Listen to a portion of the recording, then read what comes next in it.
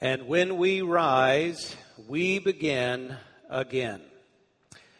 May the words of my mouth and the meditations of our hearts be always acceptable in thy sight, O Lord, our rock and our Redeemer.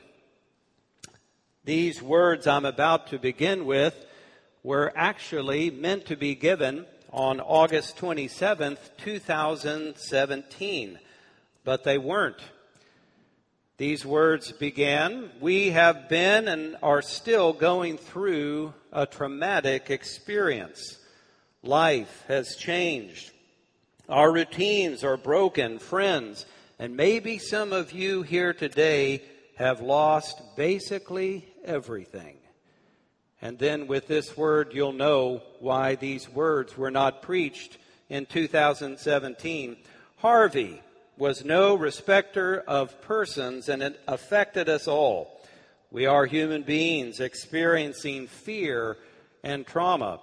The reason this was not preached was because that was the day Harvey made it impossible for us to even get here to church, and it was the only day that we have not worshiped on a Sunday one way or another back in 2017.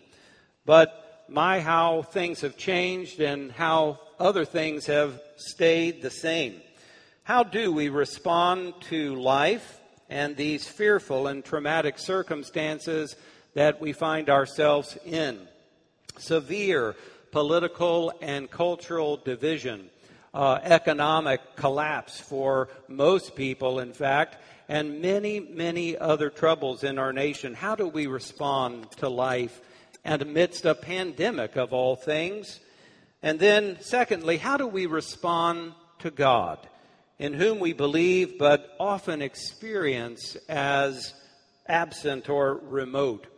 Well, the good news is today that the Word of God reveals to us a way to respond in three parts, because we have a response that includes a confession, a presentation, and an offering. Let's hear about those. Responding to life and to God in this way, in faith and in trust in God, will allow us to do something that is maybe new. We will begin to actually experience God as present with us and powerful in our own lives. And in that power of God's presence, we will experience a transformation, and that's what experiencing God and responding to God is meant to be like. So does that sound good? Let's do it God's way and by the book, so to speak, because I believe that if you will commit yourself to responding to God and His love and mercy in this way, God promises that you will experience His presence and His power in a new way. Well, that morning when Jesus and His disciples rose, they began again. They entered into a district called Caesarea Philippi, and Jesus asked His disciples, "Who do people say that the Son of Man is?" Referring to Himself, Jesus was saying to His disciples, "Who do people say that I am?" Now, we have to briefly touch on where this took place, because 99.5% of the people read this and they just say, well, whatever Caesarea Philippi is. But the place that Jesus chose to ask this question to His disciples is very important. It is an ancient site of pagan worship, as a matter of fact, and for 300 years, pagan worship had taken place in that district in a city called Panias. It's in the Golan Heights near the border with Syria, and there is a cave there, and in that cave is the source of a spring. And that spring is the source, or one of the sources, of the Jordan River. And for hundreds of years, even beginning with the Canaanites, there was pagan worship there. And in the Greek system, it was the worship of Pan. And so it's very significant that this is going on hundreds of years before the time of Jesus. Now, in the time of Jesus, Herod the Great built a temple in honor of Caesar Augustus there. And then after Herod died, his son Philip decided to rename it, because it was now belonged to him, Caesarea Philippi, Caesar and Philip together. Now, this was the crossroads of ancient Greek and their system, ancient Rome and their power and their pagan system as well, and Israel. This was the crossroads of all of the religions and the power of the world in that region. And this is the place, the profound place, that Jesus asked his disciples, "Who do people say that I am?" Well, of course, we know the words of Peter, "You are the Messiah, the Son of the living God." Jesus said, "Blessed are you, Simon, son of Jonah. Says me, Jesus, Son of God. My Father has revealed the truth of my identity to you." And then we have a play on words in Greek, because Jesus said, "Peter, on this rock I will build my church." In English, we might say, "Rocky, on this rock I will build my church." In Greek, it's Petros. On this Petra I will build my church. And so this revelation of the identity of who Jesus is as the Messiah is in fact that rock, that place where everything will be built. Jesus says, "I will build my church." So, from that point forward, everyone that has received the revelation from God the Father about the identity of the Son is now built up as living stones of rocks upon the foundation of Christ to build up the church. And we are all a part of it. Now, the irony for Peter, the rock, is that just after confessing Christ as the Messiah, after revealing this revelation from the Father, he begins to go against Jesus in his very mission and ministry because he doesn't understand it. And he opposes Jesus going to the cross, and Jesus has to say to Peter, the rock, "Get behind me, Satan. You're standing in the way of God's will and his mission for me." Well, that was a tough day for Peter. But when he rose the next day, he began again. Jesus builds his church, and Jesus is still building his church today. So the first way that we respond to God is by confession. And this is the confession: God is my heavenly Father through his Son, Jesus the Messiah, the crucified and risen Lord of the world. The Holy Spirit indwells the body of Christ, of which I am a member, in communion with the Father and the Son and the Holy Spirit. So we respond to God by confession. Confession of faith and trust in God's revelation concerning his Son. That confession of Christ is the very foundation. And then we move to the second part of how we respond to God, and that is presentation. So we have confession and then presentation. We present ourselves to God for duty, for worship, for prayers, for service. We present ourselves to God for our very life. The Apostle Paul, in today's readings, after writing 11 whole chapters about the incredible, wonderful mercy and love of God and our salvation in and through the person, life, and sacrifice of God's Son, and the power and the presence of the Holy Spirit as grace to us. After 11 chapters, Paul says this: "By the mercies of God, given everything that I've said, this is what you're supposed to do. Present your bodies." That means your total life, not just your thoughts. Present your bodies to God. So, this means that we are to present our bodies to God as a daily living servant of God, as your very self, to be given to God sacrificially. He says, do it as a living sacrifice, not one time, but living day by day by day in service to God. Imagine with me a soldier that volunteers for the army.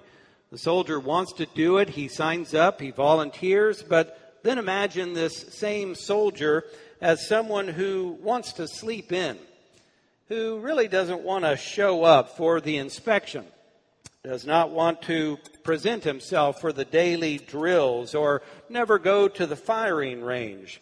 Well, this would be ridiculous, wouldn't it? That soldier would not be wanted in any army because he would not be prepared to actually fight for his own country, because he wanted to be in the army on his own terms. Well, you see where I'm getting, how ridiculous it is to want to be a Christian and not present yourselves every morning for duty to God.